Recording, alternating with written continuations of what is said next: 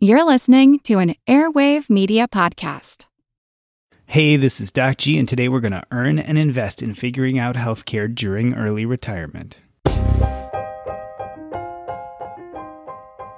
What's up, earning investors? This episode is a little bit different than previous. It was recorded live at Camp Mustache 2020. That was a virtual get-together. Normally we do these talks in person, but unfortunately this year, because of the COVID pandemic, we recorded it over Zoom with a live audience, which is fun for a number of reasons. One is this episode has very minimal editing. So if you ever wonder what it feels like to be recording here with Doc G on the Earn and Invest podcast, this is really what it sounds like.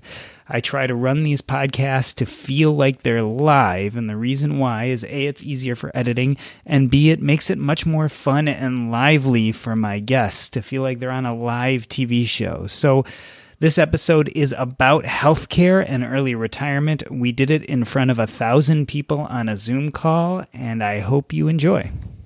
And by the way, I spruced up my website, earnandinvest.com, and because we did this live over Zoom, the video for this episode is available on the Earn and Invest podcast page. That's earnandinvest.com. Just click the videos link, and you'll see a number of videos, including this interview live. So if you like to watch the video as well as listen to the audio, it's a special treat. And speaking of retirement, want to learn how to manage your money better and in less time today? Jim Wayne created WalletHacks.com to help demystify money. For far too long, experts have made it complicated so they can make money off you. WalletHacks.com offers no products, no services, just information to help you become better with your money. And best of all, it's free. Check it out today at WalletHacks.com. That's WalletHacks.com. And be sure to sign up for their free newsletter. Yo, what's up? Camp Mustache 2020, the virtual edition. I am so happy to be here. I am Doc G. I'm the host of the Earn and Invest podcast, and we have an amazing panel and a bunch of amazing experts who you can see right now on your screen. But before I introduce them, I want to tell a little story. So bear with me for a minute. My wife was crying. No, really. My wife was crying. It had been a hard day, in a hard week, in a hard year, and she was ready to leave this job forever. She had been working nights and weekends, and the politics, it had finally brought her to tears. And I have to admit, I was a little excited. Because we have been financially independent for years, and I have been sending her Mr. Money Mustache links and podcast episodes, and she would look at them and say, and then say no more. So I've been biding my time, waiting for this moment, and we were there. I could barely contain myself, and then she did the exact opposite of what I expected. She said, yeah, I've been reading all those articles, but the truth of the matter is, I really love our health insurance. You see, we were getting health insurance through her employer, and my son had just been diagnosed with a chronic illness. Thank God he's doing fine, but there are going to be procedures. There are going to be meds. Who knows what the costs are going to be in the future? And this health insurance plan was perfect. It had a low copay. There was almost no deductible. We could go to whatever doctors we wanted to go to. And when I thought about it, I'm not going to get a subsidy because I'm still consulting and making money. It'll probably cost me $25,000 a year for our family of four to get health care.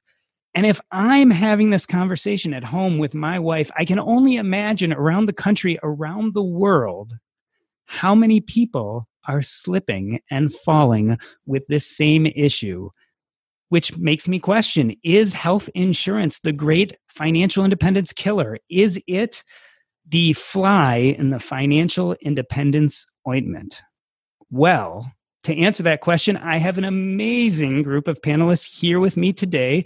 So why don't I introduce them? Lynn Frair is a nurse and healthcare expert who faced financial disaster in her 20s after a brain tumor wiped out her savings.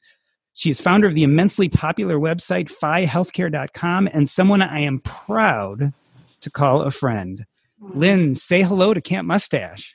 Hi, Camp Mustache. Happy to be here. Now, people may not know this, but I hear others refer to you as Mama Frair. Where did that come from? Doc, it's Mama Lynn. And I think that it's because all the kids in the neighborhood started calling me Mama, and that was awkward. And so I had to become a specific Mama. And I've heard these really nice compliments lately, particularly in the last year, that I'm both warm and strong. And I think that is a really profound compliment. And so I feel like Mama Lynn encapsulates that. Well, if you can't ask Mama Lynn about the tough questions like health insurance, who can you ask? Yeah.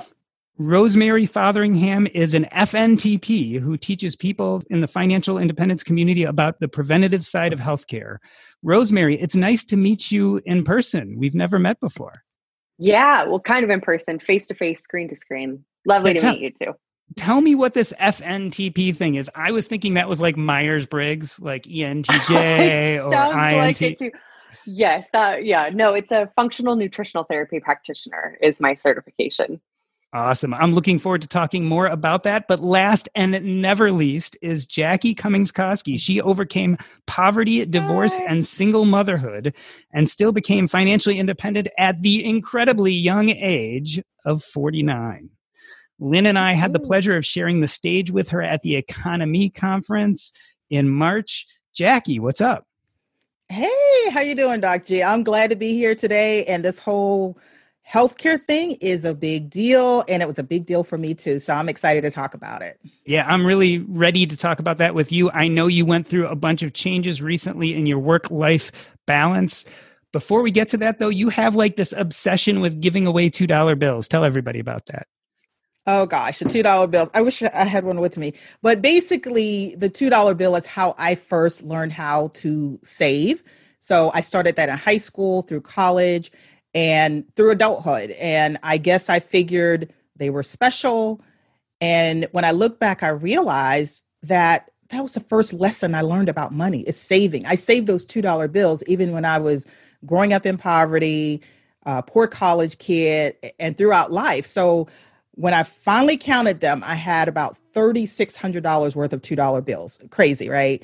So as I do financial literacy classes, personal finance classes, I give away those $2 bills because I couldn't imagine just spending them. They were very special to me, and I was only going to do something special with them. So when I do my classes, if there's great questions or great answers, I'm giving you a $2 bill. All right. Before we jump into it, I just want to let everybody know there is Slido out there. Joe talked about it before. You guys have been using it up to this point. We are going to run this panel for 30 to 45 minutes, and then Lynn is going to take over and grab your Slido questions and throw them out to the panel. So please interact with us. If we are not talking about them in the first 30 minutes, don't worry about that. We will get to them. The other thing is I have prepared extensively for this panel, but the way I like it is the panelists have not. So give us a break. Realize I'm throwing difficult, befuddling, horrible questions at them that they have never heard before. So this should be really amusing, if nothing else. So with that introduction, let's get started. Lynn, I'm going to begin with you. You talk about forms of capital a lot, and on your FiHealthcare.com website, you say health and healthcare are a key form of capital for retirees of any age. What do you mean by that?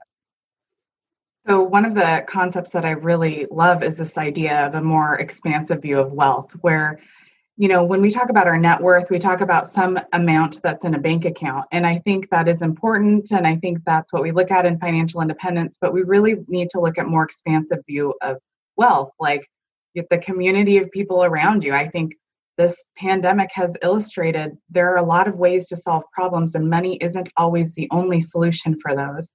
And another form of capital that I think is really important and often found out a little bit too late is your health capital. That's not something I presented about necessarily last time, but that's, if you don't have your health, you know, that old saying, you don't have anything. So I really believe people should look in the financial independence community more than just at the financial aspect of wealth. Rosemary, let's talk a little bit about this more expansive view that Lynn mentions. What percentage of healthcare costs / problems are controllable? I've seen you talk about genetics versus epigenetics. Genetics is what you're born with, right? We can't change our genes. Yet epigenetics has to do with the expression of those genes, which often might have to do with our lifestyle. How much can we control and how much can't we? Get it, girl. Yeah, it's definitely a lot more than we think. I used to, and I think a lot of people think that, whatever your genes are, that's your destiny. I can't help it. My parents had type 2 diabetes, so I'm going to get it too. But the reality is that your genes are essentially turned on and off by your lifestyle, the way you eat, how you sleep, how you manage stress, how much sun exposure you get, and other hormetic stressors. So there really is a lot that we can do. So I'd say a huge percentage. There's a phrase that your genetics load the gun, but lifestyle pulls the trigger. So if you're going to say a percentage might be a little hard because this issue is very nuanced, but just a lot more than we think. Maybe you can probably get 80% of the way there by changing your lifestyle for sure. I love that. Genetics holds the gun, but lifestyle pulls the trigger. That's excellent. Jackie, you wrote an award-winning book, Money Letters to My Daughter. And in it is a series of letters where you tell your daughter about financial issues. Was there a letter on healthcare? And why or why not? I'm trying to think. There was a letter on healthcare, and I think it had something to do with you're young and healthy. High deductible plans are a huge deal now because the premiums are dirt cheap. The premiums are going to go to the insurance company and it's sunk cost. So while you're young and healthy, it's a great chance to take advantage of much cheaper insurance. And guess what? You get this extra account where you can save the money that you would have given to the insurance company and you can invest it. So I do remember that letter. And even though at the time she was a teenager, she certainly didn't get it at the time. But now she's 24 and she's asking all those questions around health insurance because guess what? In a little over a year, she's going to have to get her own insurance.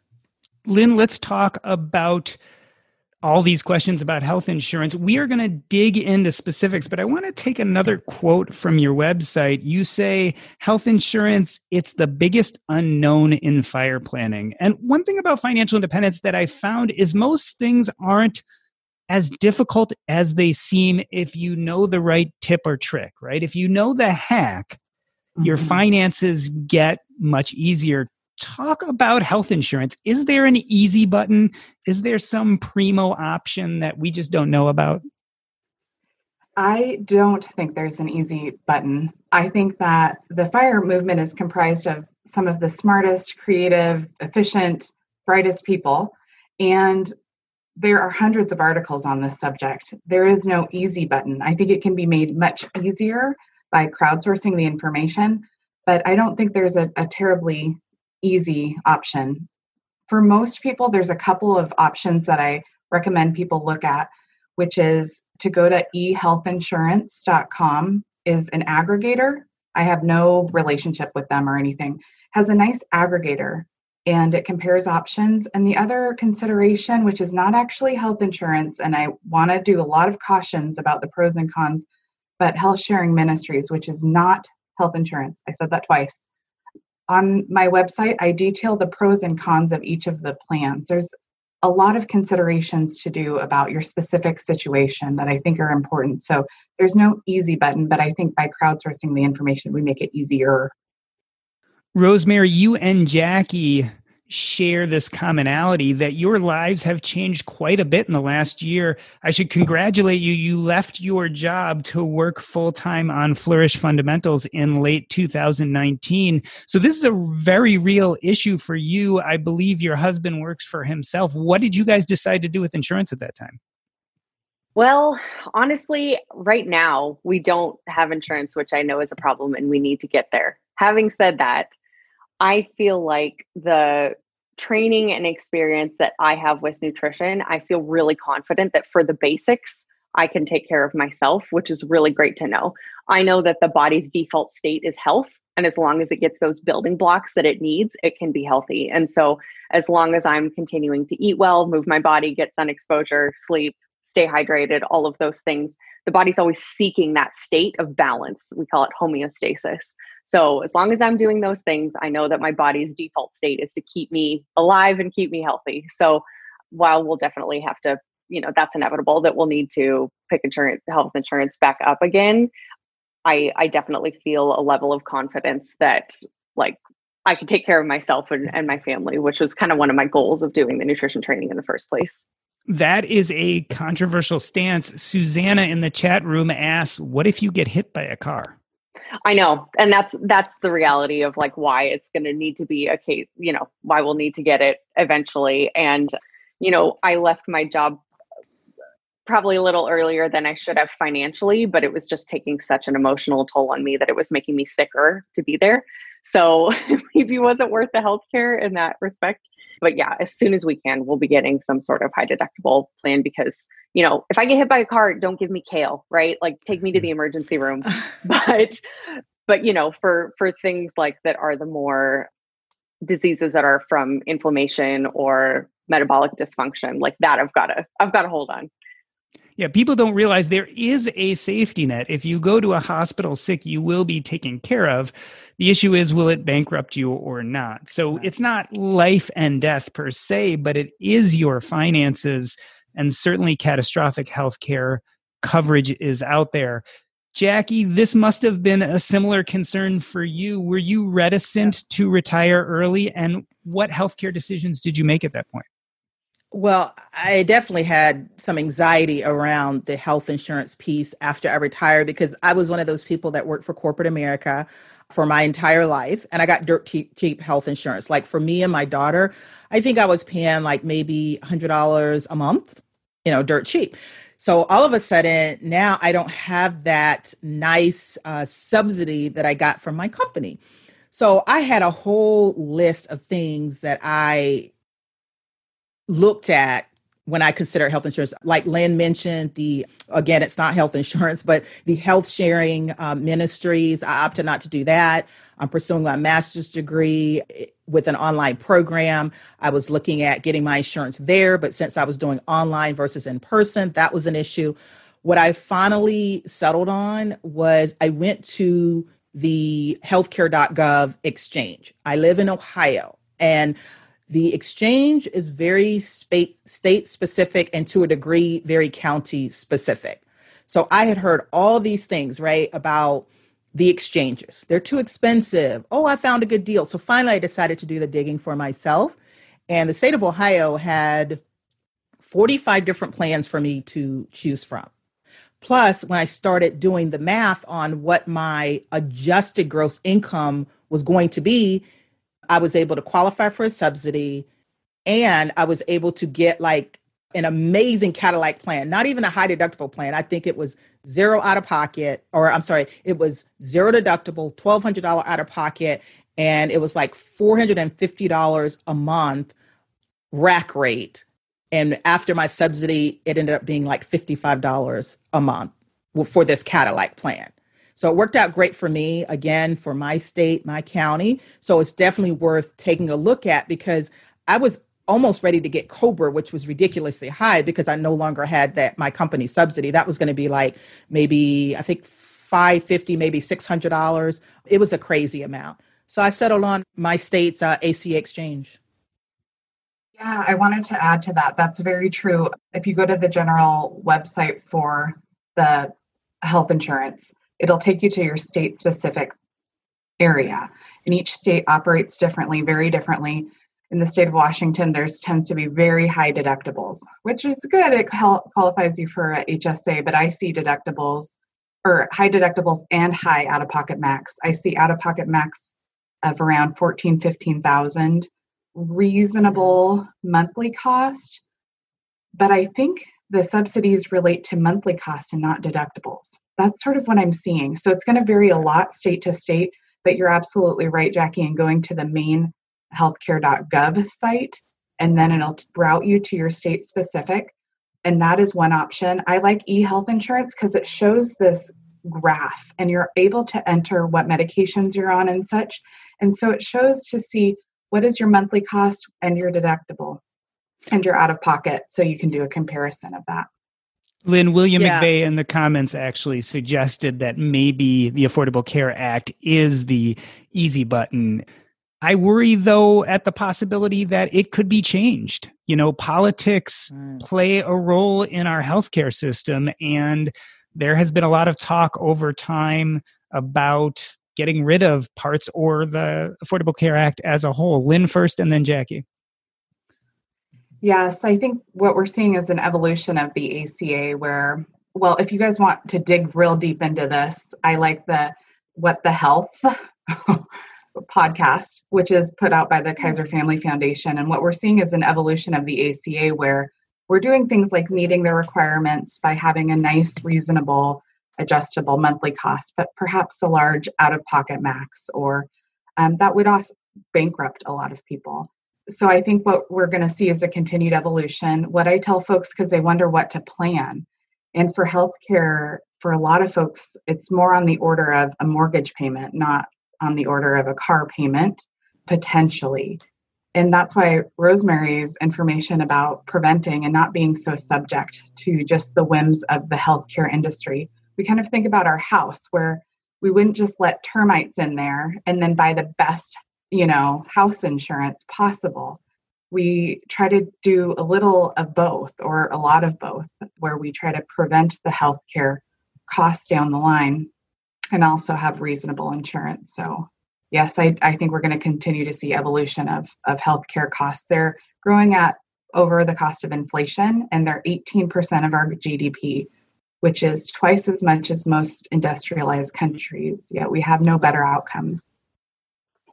Yeah, this whole state-specific thing as far as whether or not the ACA is good or bad. So when someone is stating their opinion that, oh, the ACA is horrible or the ACA is great, it really matters where they live and what exchange they're looking at. But the one thing I appreciated when I was doing my research is that I could put in my physicians, I could put in my medications, and there was so much information that I could put in to be able to refine my search to make sure all of my providers and what was important to me was included in the plans that I looked at. So as long as they met that criteria, I was good to go. And again, I ended up with like 45 different choices that worked out great for me. For the longest, I was on a high deductible health plan. So I was used to the big, $10,000 family max out of pocket. And what worked great for me is I was maxing out my health savings account. And,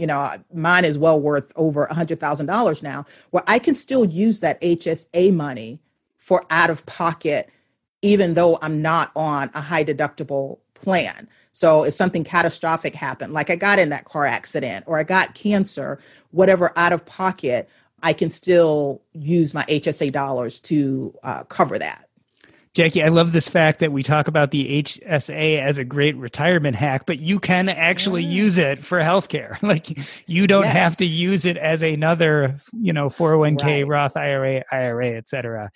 Rosemary, we've been talking a lot about the Affordable Care Act. There are some other options. You talked about not having insurance right now, and I know that you're a woman of faith from reading your blog. Was there any thought for you guys of health sharing ministries? Why or why not? Oh, that's interesting that you say that. It's funny. I was raised in the church, but I'm not really a part of it now. But yes, we've definitely considered it. I think at this point, it really is just a matter of like getting our revenue up from our own hustles. It is obviously a very precarious position to be in to not have health insurance right now, just because it is like, it's a risk. It's fragile. And I recognize that. But I think that might be, if we were to go that route, it might be looking into something like that. I don't want to be dishonest and like say that I'm part of a church or something like that just to join a health sharing ministry. And I don't think anybody should do that. But I think if you do go that route and that's something that they require, then be honest about that. Lynn, there are some downsides to health sharing ministries. You made a point of saying that they are not insurance. And Jackie, a little while ago, said she looked at them and decided against them. Lynn, what are some of the downsides? Well, they're very clear that it's not actually considered an insurance. Your contribution is considered a donation. It's like a bunch of people get together and they contribute a share. And if you have an expense, they operate differently, but if you have an expense, you tend to front load pay and then get reimbursed. There's a lot of exclusions to that. If you do sinful activities, fertility treatment, well, I don't know if treatment's not available. Vasectomies are not covered. Usually birth control is not covered. They're very clear to say that they're not technically a health insurance. It's a group of people pooling money. And because of that, they can self-select for the healthiest members of the population. And so if anybody, for most chronic conditions, those are excluded. On my website, I started listing them out because I really want people, if they're really considering health sharing ministries, to take this into consideration, the downsides of, not to exclude it. People need to make their own decisions, but to really understand some of the pros and cons. The pros are the cost. The cost tends to be quite a bit lower. It depends on your state in the ACA plans, but it tends to be on overall, if you can get accepted, quite lower. But I want people to make sure to look at all the cautions. So I decided against the healthcare ministries or the health sharing ministries because I'm a sinful person. I do things that they consider sinful. Okay. I might have more than 2 drinks in a night. I take birth control. I do things that I don't necessarily consider a sin, but based on their standards, it's sinful. I'm a single woman. So when I was reading through this exhaustive list of things that they are not going to cover, it was not going to be good for me. And I just knew that it wasn't a match. Rosemary, you talk on your blog about hacking housing costs by doing house sitting and going from place to place. One of the healthcare hacks that we sometimes talk about, but don't go into depth about, is this whole idea of geo arbitrage. Have you ever thought of leaving the country? I see in our webinar chat that Anne has mentioned a few times getting healthcare outside the United States. Has that ever crossed your mind?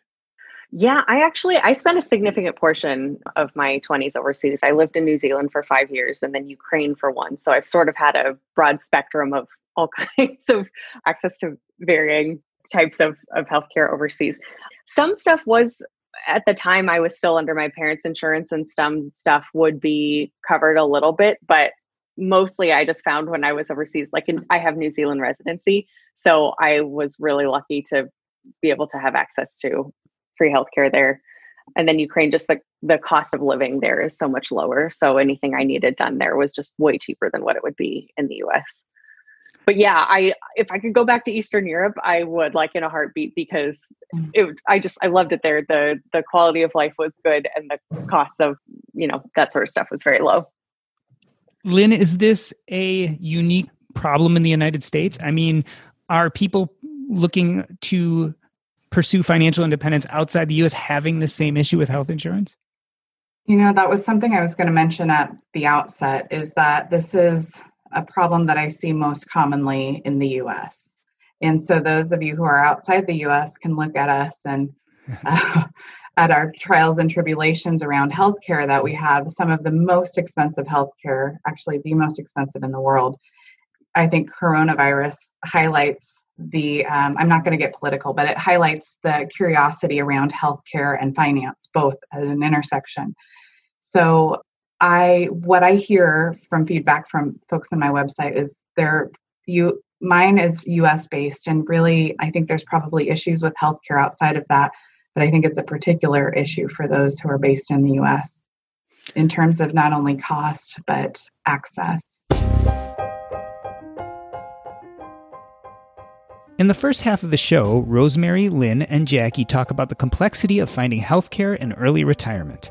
After the break, we discuss how to budget for added expenses and take questions from the audience. But first, this episode is brought to you by Range Rover Sport. Range Rover Sport leads by example. With a visceral, uncompromising, and dramatic feel, this car helps you rise to the occasion. How does it do that? Range Rover Sport has powerful on-road performance and commanding all-terrain capability by combining assertiveness with signature Range Rover refinement. This is the car that redefines sporting luxury. The new Range Rover Sport features advanced cabin technologies such as active noise cancellation and cabin air purification, purposeful cockpit-like driving position, and award-winning Pivi Pro infotainment is at the heart of the experience and provides intuitive control of the vehicle systems. Design your Range Rover Sport at LandRoverUSA.com. Once again, explore and build your Range Rover Sport at LandRoverUSA.com. That's LandRoverUSA.com. Want to learn how to manage your money better and in less time today? Jim Wayne created WalletHacks.com to help demystify money. For far too long, experts have made it complicated so they can make money off you. WalletHacks.com offers no products, no services, just information to help you become better with your money. And best of all, it's free. Check it out today at WalletHacks.com. That's WalletHacks.com. And be sure to sign up for their free newsletter. So, Jackie, let's break it down for people listening. If you are in the U.S. and you're planning on retiring early, how did you decide how much money to put aside for healthcare, especially since healthcare is so unknown? We don't know what's going to happen. We don't know if we're going to get sick. We don't know if we're going to get into an accident. How do you add healthcare into your FIRE budget in a reasonable manner? Okay, so for me, I budgeted for what it was going to cost on Cobra. So I went higher than what I thought I needed to go. Again, I'm looking at this 2 years out, right? So I had not done research on many other things, and I thought Cobra was the way to go. So for me, that was like $550. And then as I was getting closer, I was able to really dig into all these other options. Now, I still kept the budget of the $600 or whatever. The premium is only a part of it. So as I was budgeting, there was premiums, and then there was my out-of-pocket cost.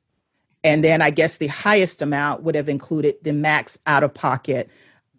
So, yeah, I ended up budgeting for about $550, but I had to come up with some number. So it's not impossible to, retire and do the healthcare piece, but you do have to budget for it. If it was a family of four that was, needed to budget for it, you got to put those numbers in. But just remember, if you're budgeting in kids, the kids aren't going to be there forever. The kids aren't going to be a piece of that puzzle forever. So when you do the math, you don't need to include that. So for me, my daughter was, she's not quite 26 yet. So I included her in that budget, but only for a couple of years, because once she was off, things would be a little bit less. But I just didn't want anything to get between me and retiring early. So if that had to be a bigger line item than I was happy with, then so be it. But I certainly did my research, and I was able to lower that price significantly, at least for now, because who knows what, next year, the year after is going to look like. Lynn, how do we decide with all this unknown how to actually set that healthcare budget? Because there's tons of us who are interested in financial independence, retire early. And a big part of that is trying to allocate that budget correctly. Yeah. So I have kids. I am planning to keep them even after having 77 days with them. Not that I'm counting. Who's counting? Yeah. I think, well, what I look at is what are the costs of the average family of four in the US? Like the costs, not when you're an employee, you, on average, cover about 16% of your costs, and the employer covers 84%. This is all average. Right. So the cost for a family of four in the US is about $20,000 a year. There's some variation in there. So it's not some like $100,000 a year amount. And that's a huge amount. That's a very big amount. So you kind of look at what risk are you willing to assume, what variables. But I think the best advice for folks is to truly go in and try out what is on the market now. You can test it out. And right now, I think in a lot of states are opening up more enrollment. So you can actually get real concrete numbers for your family in your zip code rather than having some pie in the sky amount. And the amount that you qualify for now is the closest thing we can get to accurate, because we can't know what's going to be up or down from there, but it's the closest starting point. And so there is, yes. So about fudge factor, I think in some ways in the FIRE community, you learn to embrace uncertainty. Because if we try to plan for every possibility, every uncertain situation, none of us expected to be here like this, that, okay, this is uncertain. How are we going to move through this? How are we going to use those different forms of capital and knowledge and crowdsource and figure out the solution to these problems? And Lynn, we haven't really talked about the independent insurance market here, but I'm assuming if you do not qualify for subsidies from the Affordable Care Act, it's going to be pretty similar whether you go ACA or just independent insurance. The numbers are going to be the same if you're not getting subsidies. Is that correct? What I've seen when I test it out for our family is it gives you options that this is an ACA compliant plan or not. And those are private insurers that are, funneled through that framework. So there are different options you can buy. And I've seen some in chat. Some people have short-term options, and those short-term options tend to be, they're through private insurances and they tend to cost less. Right. And they tend to not necessarily be ACA compliant. ACA compliant requires things like mental health benefit and some other, so those can be less of a monthly cost. But I'm not sure if I'm even answering your question. I'm just going down my healthcare rabbit hole. Yeah. Did I answer your question, Josh? You did. I think the point being is that if you buy, so the ACA, the Affordable Care Act, Obamacare is a funnel to private insurance, mostly depending on if you qualify for Medicaid, et cetera. So if you end up with a private insurer, you're pretty much getting what you would on the independent insurance market if it's ACA compliant. There are some non-ACA compliant plans that you can pay for that are probably less, but it's buyer beware. You have to make sure you understand what you're getting and what you aren't getting specifically. Right. And I think that I'm sure that there are plans that are outside of that funnel too, that are private plans. And there are certain plans that are specific to certain groups of people. We're going to see an interesting evolution of healthcare, I think, in the next 10 years. So it can become diluted, but that is a good starting place, I think, for most of the population to start to weed out what's available to them. Yeah. I just saw a couple things in the chat box about, the subsidies and how much and your age and things like that. So the numbers were always really important to me when someone was talking about anything about, fire, health insurance, or anything like that. So for me, I was 49 when I retired. I'm 50 now. So I retired December 2019. I live off of my expenses are about $40,000 a year, and that was my budget.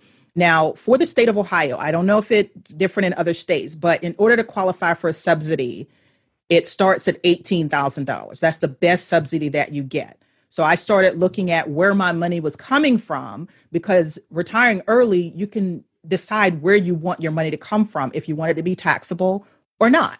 When you're working a W-2 job, you don't get a choice. You get the check and that's it. And that's your taxable income. But it's based on AGI, adjusted gross income. So part of my income could come from Roth IRA contributions.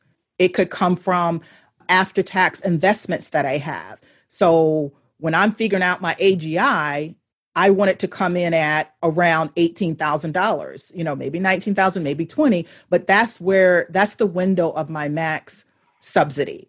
So you need to look at the rules for your state. All you got to do is go to the healthcare.gov, you click on your state, and that's where you're going to get the rules. Again, I was going down a whole different rabbit hole, just going off of what people were saying their individual experience was. So you do have to run your own numbers. And when I saw that $18,000, that was the number for the state of Ohio, I started figuring out, okay, if it costs me $40,000 to live, how do I adjust things or engineer it so that my adjusted gross income is $18,000. So I just backed into it. Rosemary, I want to add in a slippery subject right before we get to Slido, which is coming up in a few minutes. But a lot of this conversation has talked about personal responsibility versus insurance, right? So you especially talked about... in addition. Right? Mm-hmm. Correct. In addition. Yeah. Here's kind of a big question. Should we be looking to our government to change legislation to help out with such things? I mean, people talk about Medicare for all. As people are interested in financial independence, should we be looking more to kind of change what we do, or should we expect or even push for governmental change to make the situation better? And I know this is a very difficult question. Are we talking about governmental regulations for, recommendations of how people eat and that sort of thing? Because that has never worked out in the past. No, I'm talking more about things like Medicare for All, where we have a Lynn universal would health know more insurance, about that etc. than me. Yeah. Lynn, I know it's a sticky subject. It is a sticky subject, Doc. You're so good at those. I really like, Doc, when you do panels because you ask really hard questions that make me blush. I think my personal opinion, I'll share with you my personal opinion, is that and some people are going to love this and some people aren't, but when we cover basic education for people in the US, and people can choose to do private education if their needs are above that and their financial resources allow that. I do kind of wonder if we could do a little bit better than what we're doing right now by offering some very basic health care to folks so that when they're in situations where they're in perilous health, they're not using the emergency room as their primary care doctor, because that, number one, is very expensive. And number two is suboptimal in so many ways. So that's my personal opinion. I've been in healthcare personally and also in nursing and also in leadership. And I think that the way that we're operating is suboptimal. And some people are going to love that answer. Some people are not, but that's my personal opinion. At the beginning of this conversation, I asked, is health insurance the great financial independence deal breaker? But in a sense, it goes farther than just financial independence. How to pay for health insurance is a problem that people who are financially savvy have, as well as people who are not interested in personal finance. So I think the topic is much more broad than just our financial independence community. It's a good question and a difficult question. You might believe in universal healthcare, you might not, but certainly it seems like maybe we could do a little bit better, incrementally better than where we are today. And for those of us who are planning on early retirement and have been doing the financial independence planning, it certainly would be nice to have a more concrete way of going about healthcare. So you've heard us all talk quite enough. Lynn, why don't we go over to the Slido questions and see what the community has to say? Yes, we have some really, really good ones, and they're difficult to answer. Could we talk a little about elder care, about affording quality elder spaces versus state-run facilities and their dangers? So, Doc, what do you think of that? That's a great one for Doc G. Yeah, so I am a physician and have spent a lot of time taking care of elderly in the office, in hospitals, in nursing homes, as well as part of hospice. Elder care is difficult, and it's really easy to rail against what we have in place right now because it is suboptimal, because it's profits-driven, because there are a lot of things about it that don't work. On the other hand, the scary truth is that we need to be able to take care of people who are getting older, who have high acuity needs. And right now, our nursing home and assisted living system is probably the best we have. Could it be better? Yes. Could we have, places that were more open, that had more integration of young and old people, that were more life-affirming? God, yes. Could we do this better? For sure. But we can't throw the baby out with the bathwater. These spaces are needed. We need to change the way they get paid. We need to change the way they're regulated. But go to any nursing home and you will find right now people who are putting their lives on the line to take care of our nation's elderly. And a lot of people don't have the expertise, ability, or money to do it themselves at home. So I think we need a lot of grace on both sides. I think the shell of the system we have works right now, but we need to get integrative. We need to separate the making money from the quality of care, and we need to improve. So I think it's a problem. Our elderly are not going anywhere. We're going to have more and more of them as the decades pass, and it behooves us to do a better job taking care of them. Anybody else have thoughts to add on that complex question?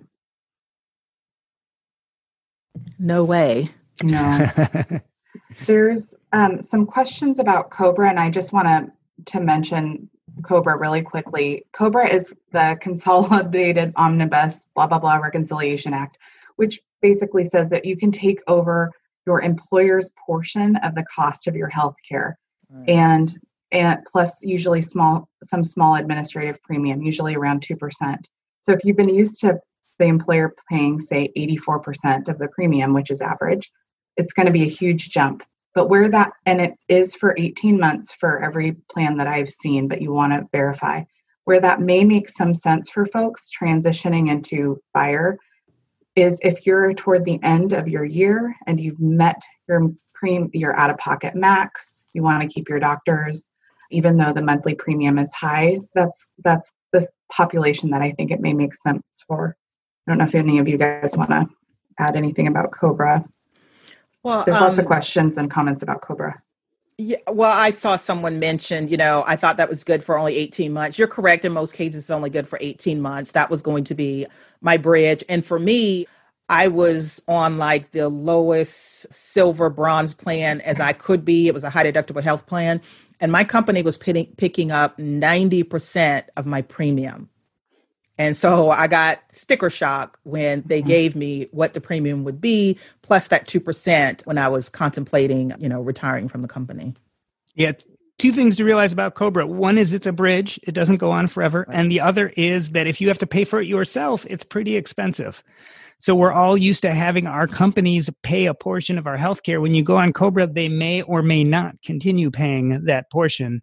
So you might have to pay all out of pocket for the COBRA, and then it's not nearly as good of a deal. So just keep those two things in mind if you feel like COBRA is going to be a long-term solution for you. I have a question. The most popular question right now is, what is your opinion on using geo-arbitrage medical tourism to keep future medical expenses lower in retirement? I have lots of opinions on that. I don't know about you guys. Yeah. Whoever would like to speak to that. I would first of all say, if it's an option, move to another country. That's great. Or if you can use expat insurance, or if you have elective procedures and can get them done somewhere else, there are plenty of places outside the U.S. where you can get good healthcare. For a lot of us, it's just not an option. Like, I am home with my two kids who go to middle and high school, and the likelihood of us leaving the country, settling somewhere else, and starting our healthcare there just for the moment is not likely. Maybe in the future after they're in college. I have a section. I'm seriously not trying to promote my site because I told you I make negative $3 an hour on it. But I have a section that has specifically, because I queried hundreds of members of the Frair community, including some of you guys in the audience and on the panel. And I have 3 sections about travel and arbitrage and all related things, and some things to look at, some pros and cons, also the most helpful links people have told me that they're using from people who are actually doing medical geographic arbitrage. So I recommend that because that's a really common question. I would say if you're US based and you're not looking to relocate, the things that could be geographic arbitrage just for the short term are things like elective procedures or perhaps dental are the things that I see most often, people taking like a medical trip. I've never done that. I am open-minded about a lot of things. I'm not excluding that possibility. So that's why I consulted with folks who have. I think it's sections 5, 6, and 7. Yeah.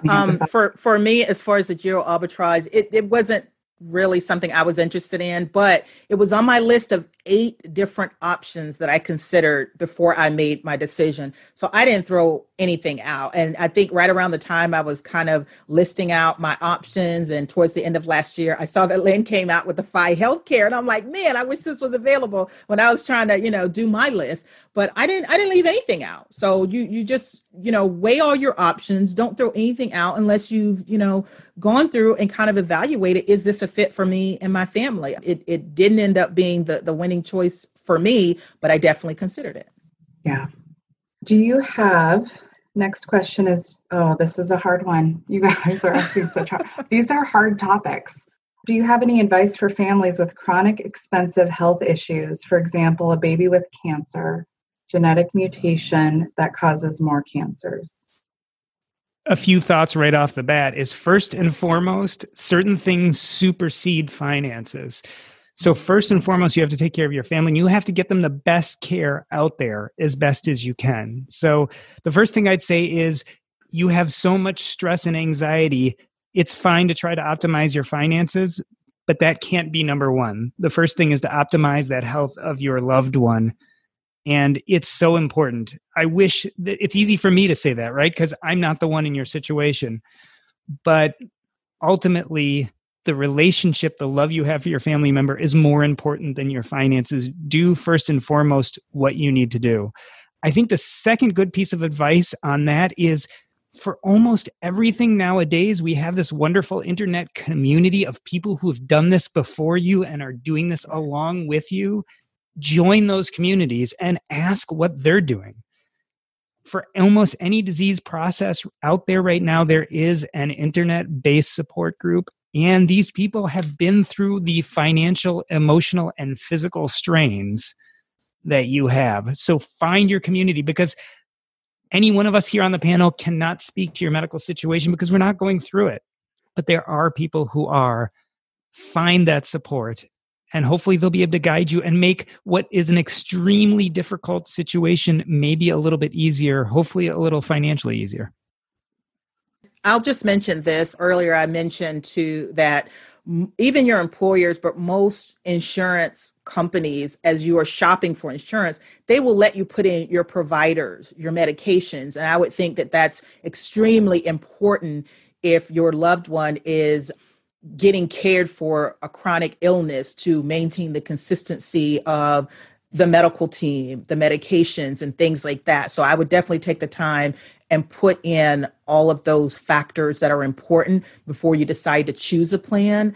And even while you're deciding on the plan, a high deductible may work out okay for you, even if you have a chronic illness, but a traditional plan may as well. So you can run the numbers. I think WEX Health has a really good calculator where it will compare your traditional health plan with a high deductible health plan, where you can put in all these different factors based on your situation. But again, anytime you're shopping for it, put in your medical professionals and your medications to make sure that's covered first, and then choose the plan. I was just going to say, for anybody dealing with a chronic health issue, I would recommend looking to talk to a person who practices functional medicine.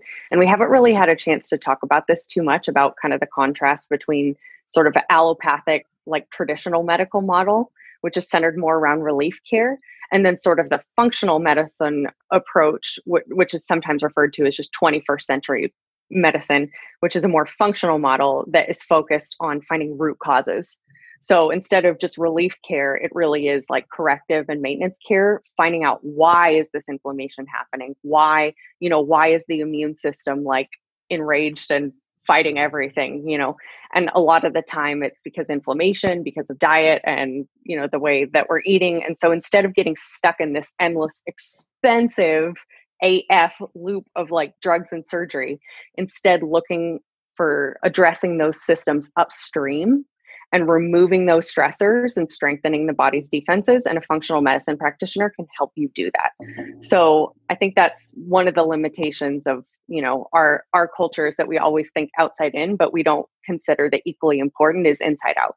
So working with somebody that can help you identify and address root causes is really important with chronic disease. It's usually inflammation is just at the root of everything. So it's getting to the root of that fire, that inflammation, and putting it out. That's perfect. I was hoping you would jump in on that aspect. One quick actionable thing, and then I'll bring it back to Doc to close us out. Folks who have chronic conditions, and a lot of conditions are inflammatory based, and we're certainly seeing that with coronavirus, for example. It's a lot of inflammation. That's how the body's responding. But one actionable thing is, if you have an expensive healthcare situation, on average, it makes more sense to have a higher monthly cost plan, which is inversely related to the deductible and the out-of-pocket usually. So insurance companies are smart. They want to get the most money possible. So if you have known fixed expenses that you think it usually makes financial sense to have a higher monthly cost and a lower deductible and out of pocket. So as you're considering that, take that. And opposite is true if you're a lower utilizer of healthcare. Nobody has a crystal ball, but those are some things to consider. So thank you guys so much, Doc.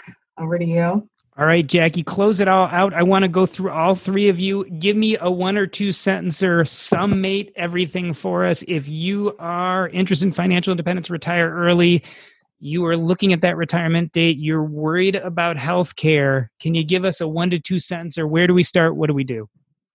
Yeah, definitely start with a broad list and work in. Okay. At first, when I thought that it was just Cobra, I was really limiting myself. So I came up with about 8 different options, even ones that I 90% knew wouldn't work. I put them in there and I did the research. Now, Lynn's healthcare website will make that process a lot easier, but start there. And even if it ends up being a larger amount, let's say $500-$600, it might sound ridiculous, but if that is the system we're working in today, just budget it in. So that's what allowed me to go ahead and retire early and to kind of move this mountain that was on my mind about, getting health insurance after I retired. It doesn't have to be an obstacle. And if you start to knock it down piece by piece by looking at all of your other options or simply budgeting it in, you're going to be okay.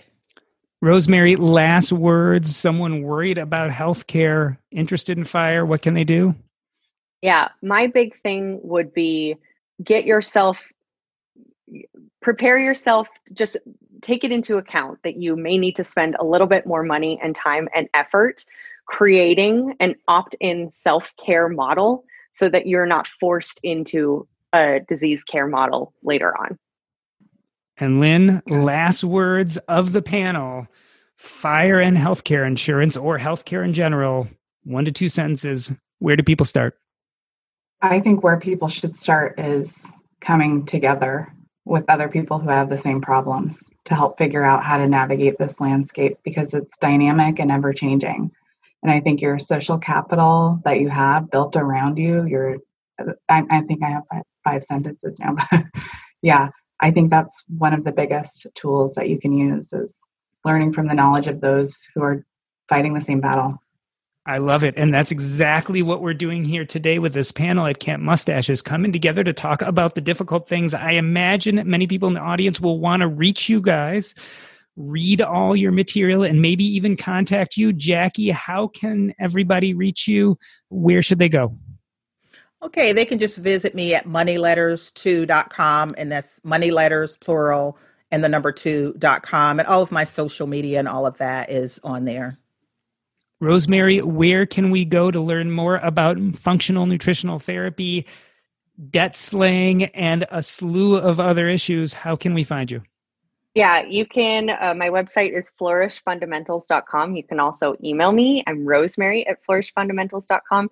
And I do just want to say, having been someone who was really sick for most of my life and found that I was able to just get a lot better by the way I ate and I moved, I'm so motivated to be able to help other people who don't feel like there's hope, and to help you know that there is hope. So I'm so happy to help. If you have questions or just want to talk about something, please reach out to me. It's really important to me to be able to help. And Lynn, where's the best place to find you and attack all those wonderful resources you have? Yeah, so I'm going to come clean here, just like Jackie did earlier. I hate email and I don't like details. And this is an area that's really interesting for people. And so I think I'm going to need some help so if any of you out there are thinking, boy, sounds interesting, I'd like to help Lynn with managing emails, supporting people, and helping with the website, send me an email at hello@fihealthcare.com. It is fairly self-explanatory. You go into the knowledge base and I give away the password, which is community. But that's the best way. I love seeing people in person. I do. And so I kind of limit my time on email, but I recognize that that's a common path. So I think I'm looking for folks to help me with that area. So I'm being honest here, coming clean. This has been Camp Mustache 2020 virtual, the Financial Independence Healthcare Panel. On behalf of myself, Doc G, Jackie Cummings Koski, Lynn Frair, and Rosemary Fotheringham, we wanted to thank Kristen, Joe, and Alma. That's a wrap.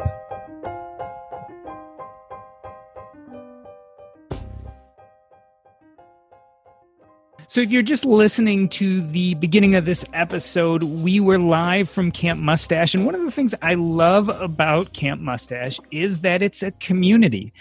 And here at Earn and Invest, we also try to create our own community in our Facebook group. That's facebook.com/groups/earn and invest. Again, that's facebook.com/groups/earn and invest.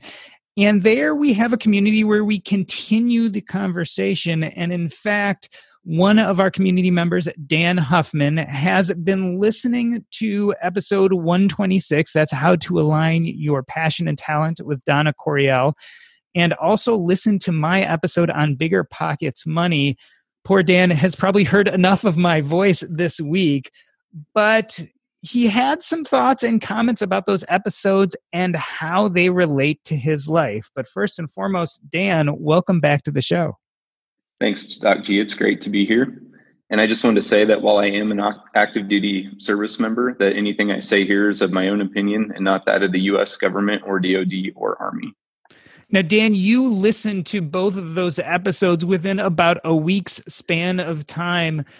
I think they hit you a little bit where it hurts, so to speak. Why did both of these episodes have such an effect on you? Well, so yeah, one morning I was driving to work and I listened to your interview on Bigger Pockets Money.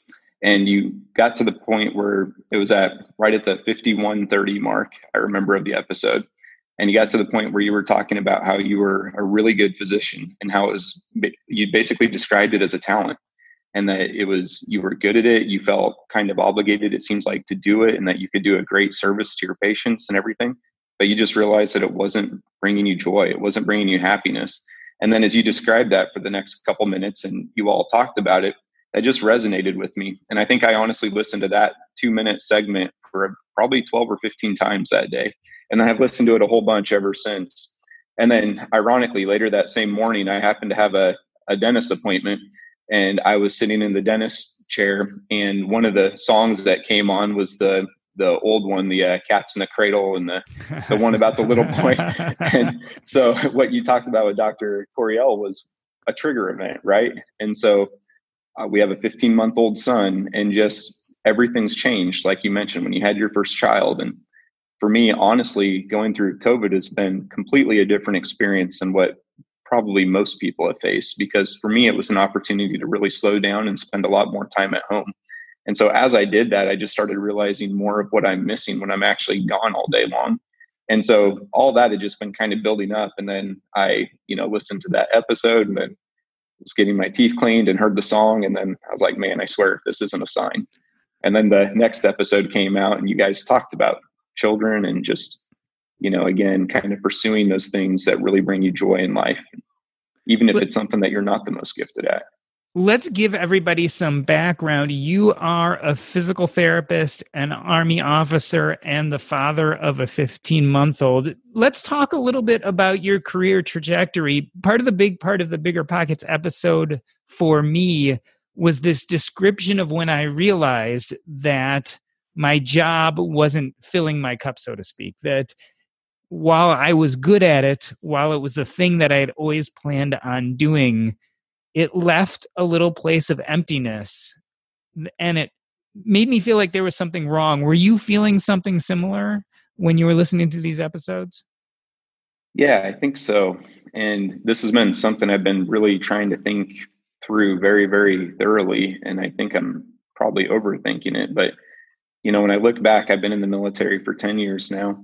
And I can honestly say that I've loved it and it's been a great experience. But it was never an experience that I thought I would ever have. It kind of became an opportunity that I took, and it worked out perfect. And I never intended on staying in the military. But when I was going through the program, one of my professors told us to give the military a chance, and that as long as we found purpose in it and that it was rewarding and fun, that we should stick with it. And so I've done that, and it's been amazing. We've been able to live in Germany. I've had some awesome, a couple good deployment experiences and met amazing people from all over the world. But at a certain point, it just comes down to everything else. And so I feel like one of my areas of conflict is that it has been such a good experience, and it still can be such a good experience. But I feel like there's also something more, and there's the opportunity cost of both of those. Talk to me a little bit about your identity as both an Army officer and a physical therapist. Are those things that feel very tightly bound to who you are? Potentially becoming less and less. I would say that over time, it's a different thing to go from the civilian world to the military in the first place. And it took me a while to adjust to being an Army officer. And then I would say that as I kind of grew into that, maybe just like 5 or so years ago, that I've embraced it a lot more and become more, that has become part of my identity very strongly. So, but there are also other pieces of my identity. And I feel like that's where the competition is coming in now, father, husband, potentially a mediocre blogger trying to, share my crazy thoughts on investing. All those other things kind of compete. And I think that I've just seen, where's the value added to my life and what value can I add to other people's lives? And then you just see, what opportunities are still present in the future. So I've always felt like every time my military career would come to a decision point, which is what we call those in the Army, you get to that point and then you kind of look around, see what the new information is, and then you make another decision and then you go to a certain point. So I'm at that inflection point now where I have more information and I kind of know the few different directions my career could go. So that's why this has been weighing so heavily on me. Is the choice Army versus no Army, or how does being a physical therapist play into this? Because I've noticed when I've asked you these beginning questions, you've definitely spent much more time talking about the armed forces and not very much time talking about the act of being a physical therapist. How do you feel about the day-to-day work of being a physical therapist? Is it what you think you want to spend your future doing? Or is that part of this pulling back? It's not just the armed forces, but also this idea of spending hour after hour doing physical therapy. Man, that's crazy. You caught that. I did not catch that. Maybe that's a subtle hint. So I love what I do. It's been really, really rewarding. And, there are just some opportunities being a physical therapist that I've had that very few other PTs would have, deploying, working mass cals, doing crazy trauma type situations. That's not what a physical therapist typically does. And so I've really, really enjoyed those additional opportunities, the opportunity to work with other countries' providers, both, doctors, physios, nurses, medics, all that type of stuff, and lead trainings. But all in all, I love helping people. And I think what I've realized is I used to think that being a physical therapist was my only way to help people. But what I've realized through this community is that there are other ways to help people. And I also thought that my physical therapy career might lead to a career in education and training. And what I've also realized is that potentially financial education can do that as well. So I think I've realized that there are more ways to utilize my skills as an educator and communicator rather than just through physical therapy. So again, that's one of those roads I'm facing right now. You've been spending your time reading blogs, writing, listening to podcasts, learning about personal finance and financial independence. Tell me how you think that has affected your trajectory. I always feel like it's a mixed blessing. When we are given all of this knowledge, it has the potential, in a sense, to set us free, but it also makes us much more aware of the cages that maybe we were in but didn't realize it. Has this added to your happiness, or in a sense, has this caused conflict that now you're trying to work through? So I think temporarily, it definitely has caused conflict that I'm trying to work through. But I think long term, this will definitely result in happiness and, a sense of peace. So I'm newer to the whole podcast world. So I'd been reading blogs for a handful of years, but then a couple of years ago, the radio went out in my car and I just was too lazy to fix it. And so I was like, well, I guess I'll listen to podcasts. And now that's all I listen to. I don't know what new music is new or anything like that. And so that has just slowly influenced me. And I think you brought this up as well in one of your interviews where you were talking about how it was really a slow process over time. And so I used to listen to this and I was like, oh, these people are crazy. Why would they quit their job? Why would they leave it? And then I went through a phase where I was like, suppose if you are financially independent. And then now I'm at a point where I'm like, well, we have been very blessed to hit financial independence. And I've been blessed with a great career. And we're at a point where I could easily get out and have more time at home when my kid is young. And maybe if we have more children, I could stay home even longer and I could take a more active role in being there with my wife, raising them. Or we could both do something part-time and then she could have her career. She's also a physical therapist. So she could get back into the workforce as well. So what do you think your biggest roadblocks are? So clearly it sounds like you've got to this point in life where you have some financial leeway and you're questioning your current situation. How do you go from where you are right now to that kind of quote unquote ideal life? What's standing in your way? So I think part of it is just breaking from the norm. I've talked to some of my family actually, and they're not a great big fan of this idea. My dad was like, well, you need to work. And I was trying to explain to him, I will work. It'll just be for myself. I have a couple good entrepreneurial type of, I guess, futures I want to take. And so it would just look different, but it wouldn't look like a clocking in and out, type W-2 job. And so I think that is different. And then I was just selected for promotion. And so that was kind of a big thing because now that kind of guarantees me at least another 6 or 7 years on active duty if I want to.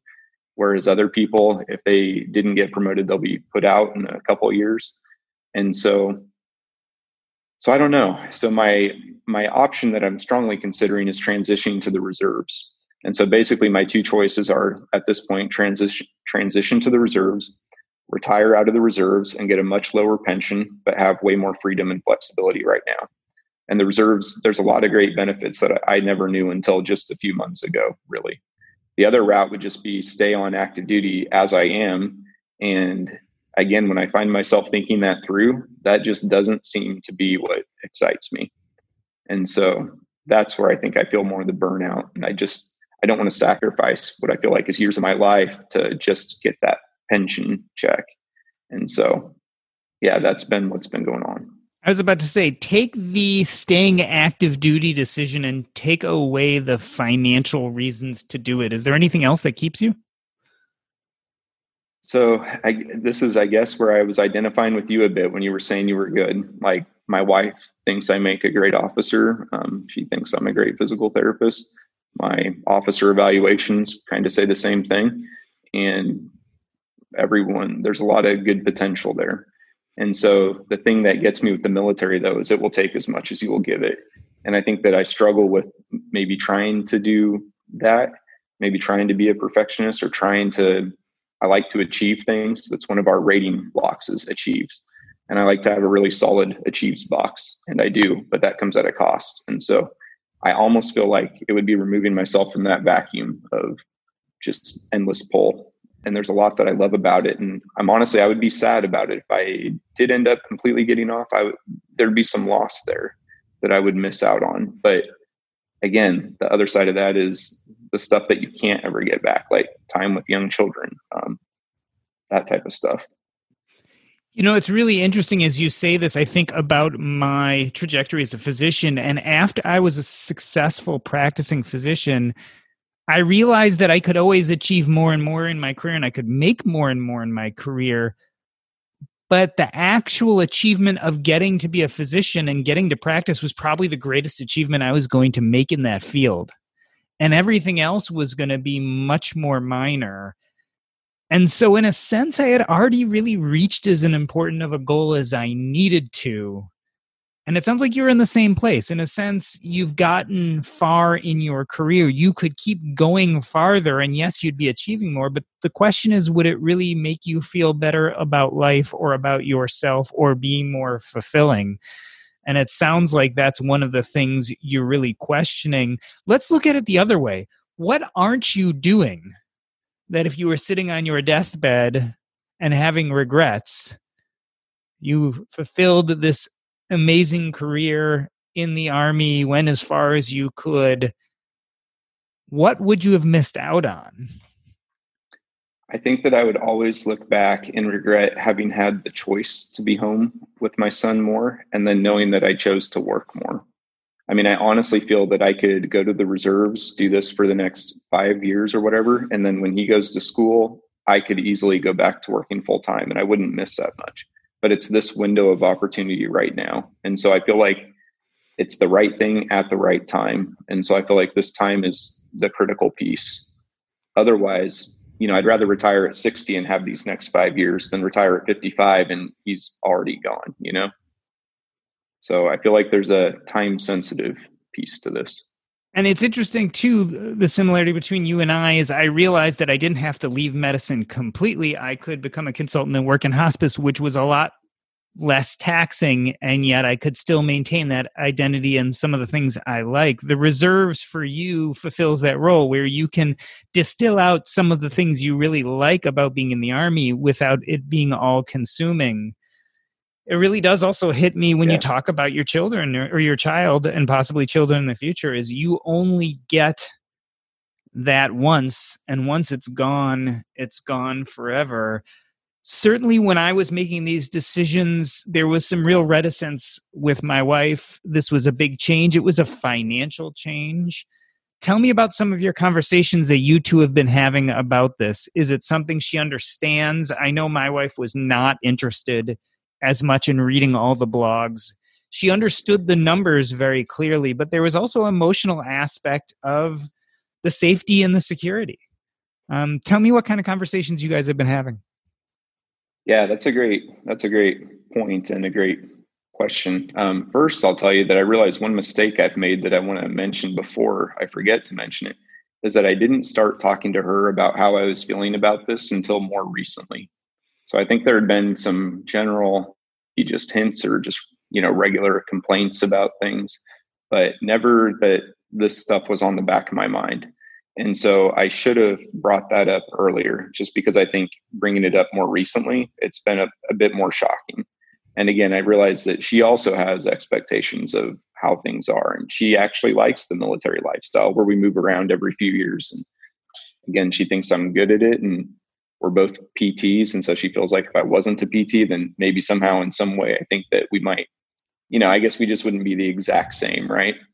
And so those are all things I definitely recommend having that open communication a lot sooner. But what we have been talking about is just, what we want life to look like, what it could look like if we were more free to move where we wanted to instead of the needs of the Army. Just being able to be closer to family is a big deal. And that's something that I think has kind of grown on us as we've thought about this a little bit more. And then again, just kind of the freedom for me, it's the freedom to be home with my son. Again, just being with him over the COVID time when I was home a lot more often. It was just so awesome to just be here. Even if I was working on something, just to be able to stare at him. Or if he came over to me and I could just poke him or tickle him with my foot or something like that, or just watch him make some silly, ridiculous face and noise and run off, so it's just those little things that you see and it's so rich. And so this is the way I look at it. On my deathbed, will I regret working harder or not spending more time with him? And it's not spending more time with him. There's always time to work hard. So one of the things that I know happened to me and has happened to a lot of people that I've talked to is we as individuals evolve in our thinking about our finances and our trajectory and our careers. And often we do that in a silo where we're consuming tons of information, sometimes without our spouses, family, and friends. And so by the time we really come to these big conclusions about what we want to do with our lives, we've gone through a whole process of reading and learning and hashing this out. And so our thought process has evolved over time. Sometimes that's weeks, sometimes that's years, and certainly it's over a lot of content material. And then we spring it on our spouse or our family, and they haven't had that time to grow and evolve either with or away from us, but they haven't had time to really consume that information and the ideas to the extent that we have. So you're going at a different pace. And so it's really hard sometimes to slow down and match your pace.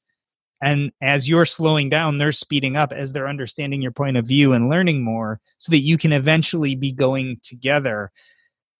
Yeah, it's tough. And maybe part of the tough part, or maybe part of the solution, is learning how to look at your goals together as well as your individual goals and see how your career moves get you closer to those goals as a couple and as a family. So obviously this idea of spending more time with your son, this idea of being around more is probably a big family goal. So it's weighing kind of individual goals, family goals, and economics. And it takes a lot of planning together. There's no question about it.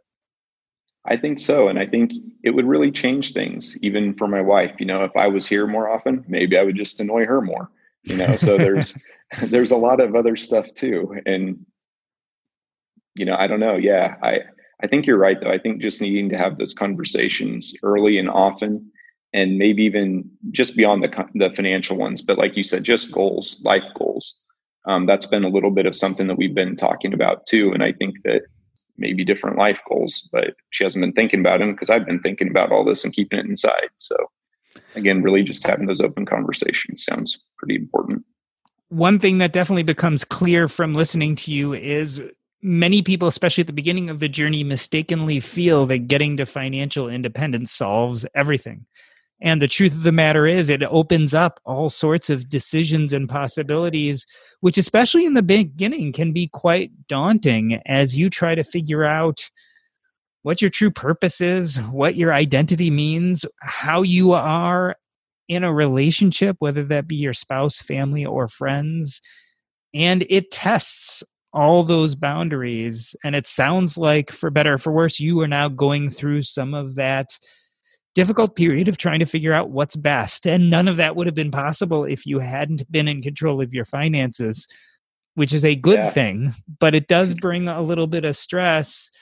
So tell me, what decisions have you made and what are your kind of short-term plans in resolving this decision process? Well, you're definitely right.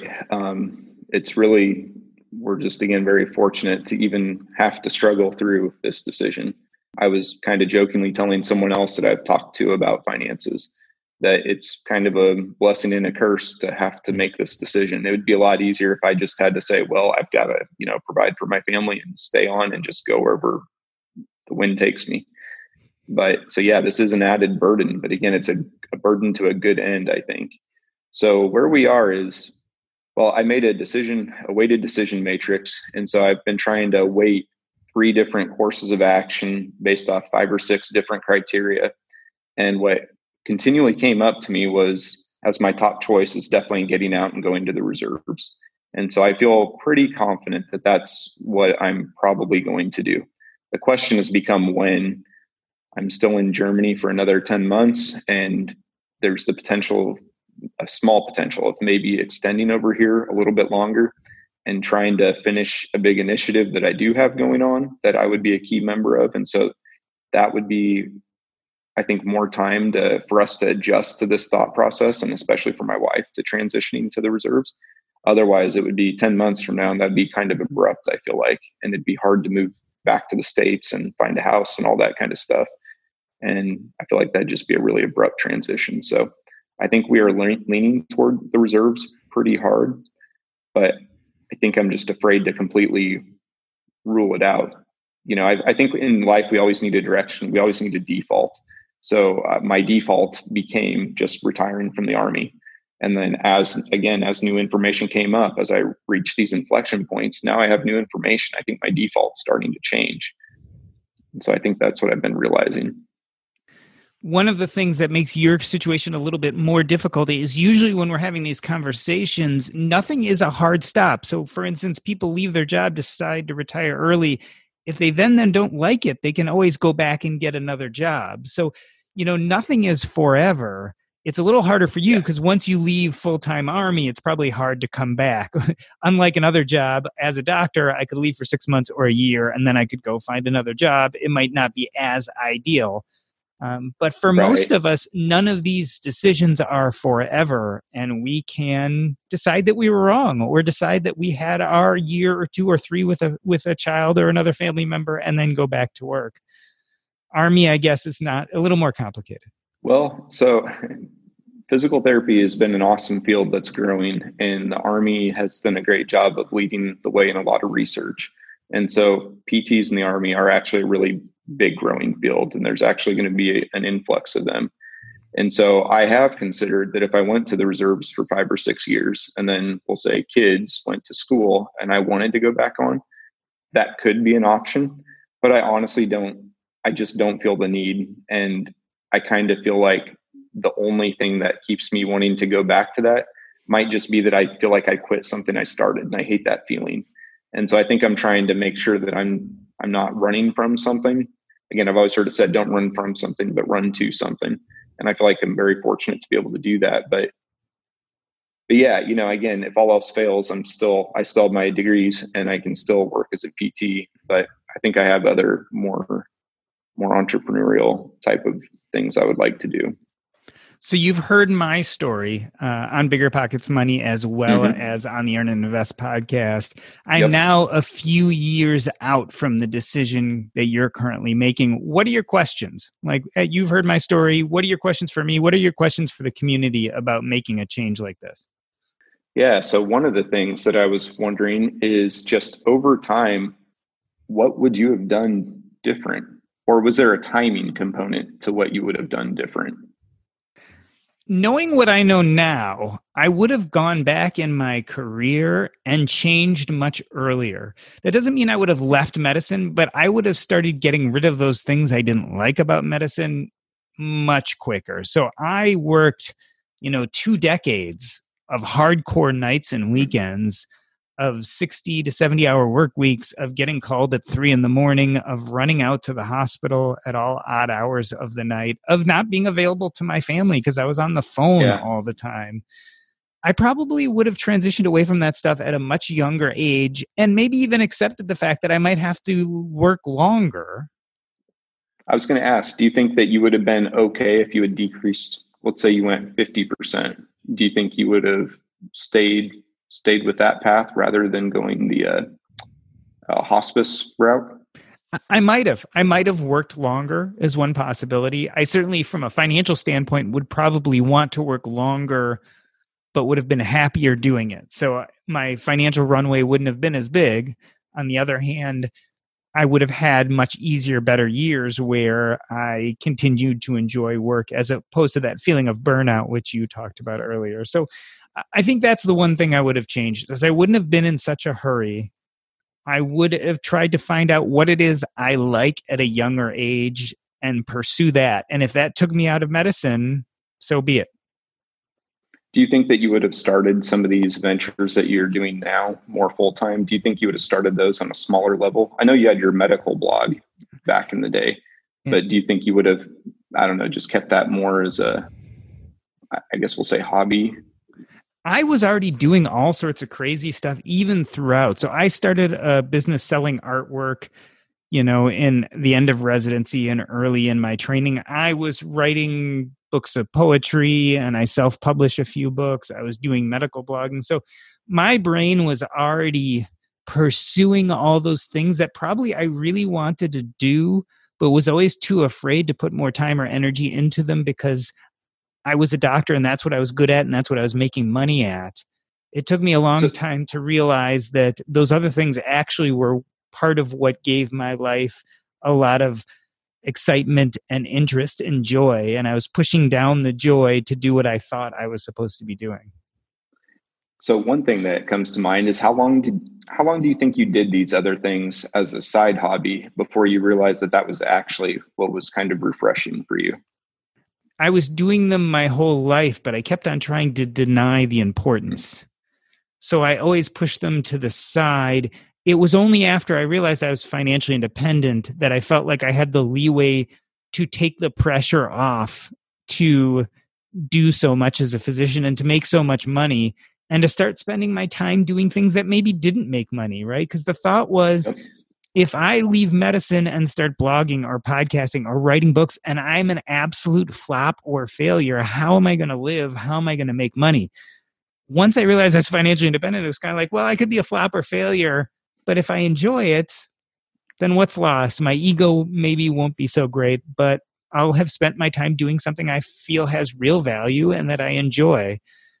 And so I didn't have as much pressure. So I had to get to that point where I felt financially stable. I think the older me would look back at the younger me and say, maybe you should have been a little bit more brave and found a middle path that lets you do both.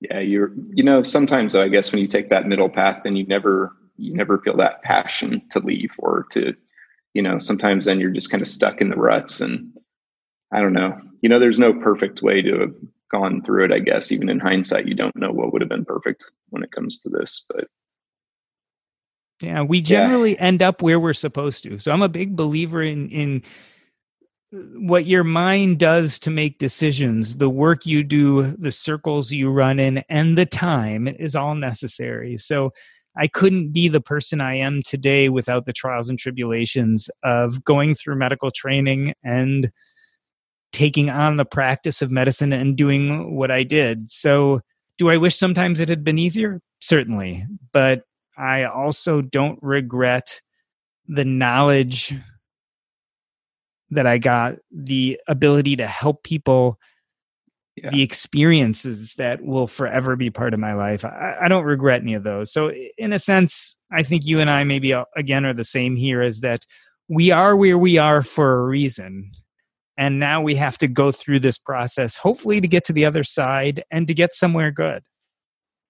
Yeah, I think, again, it sounds like even though you were pretty burned out, I feel like I'm not quite as burned out as what you probably were, but I feel like the benefit is that there was a lot of good purpose in what we were doing. So even if there's some burnout, there's probably still those high points that are still rewarding. You're still helping people, you make a difference in someone's life, and that feels good no matter how bad you are burned out. But then there just becomes that point of balancing it out with other things. And I think one thing that's hit me recently is, as my blog has grown a little bit, is just people kind of reaching out and just sharing. And just that's been so rewarding. And it used to be patients would make me feel that way. And now I have another source of that. And so it's just kind of I don't know if that's a confirming type of action, but it's encouraging. And again, it's kind of made me realize, why do I get this from this, but not this? I definitely felt a new sense of community when I discovered personal finance and started doing those more creative things. I felt more in touch with people who, in the end, felt a lot more like my people than ever the physicians and the medical people did. The great thing about your story is you did the hard work from the financial side so that you have the luxury of these decisions now. So while they feel difficult, ultimately your ability to live your best life has come about because you paid attention to your finances, and whichever decision you make, whether you stay with the Army and build that way or whether you go to the reserves, they'll end up being good, strong decisions that you made because that's what you wanted to do. So Dan Huffman, I wanted to thank you for being on the show. I'm glad you enjoyed those episodes. I hope they made you think and also realize that there are lots of different right answers, and hopefully you will find one that works for you. Yeah, thanks, Doc G. Thanks for having me on. And again, thanks for sharing your story. It's really, again, helpful for all of us to hear from someone who's been there, done that. And hopefully this can add to that conversation as well. It definitely will. It's my pleasure.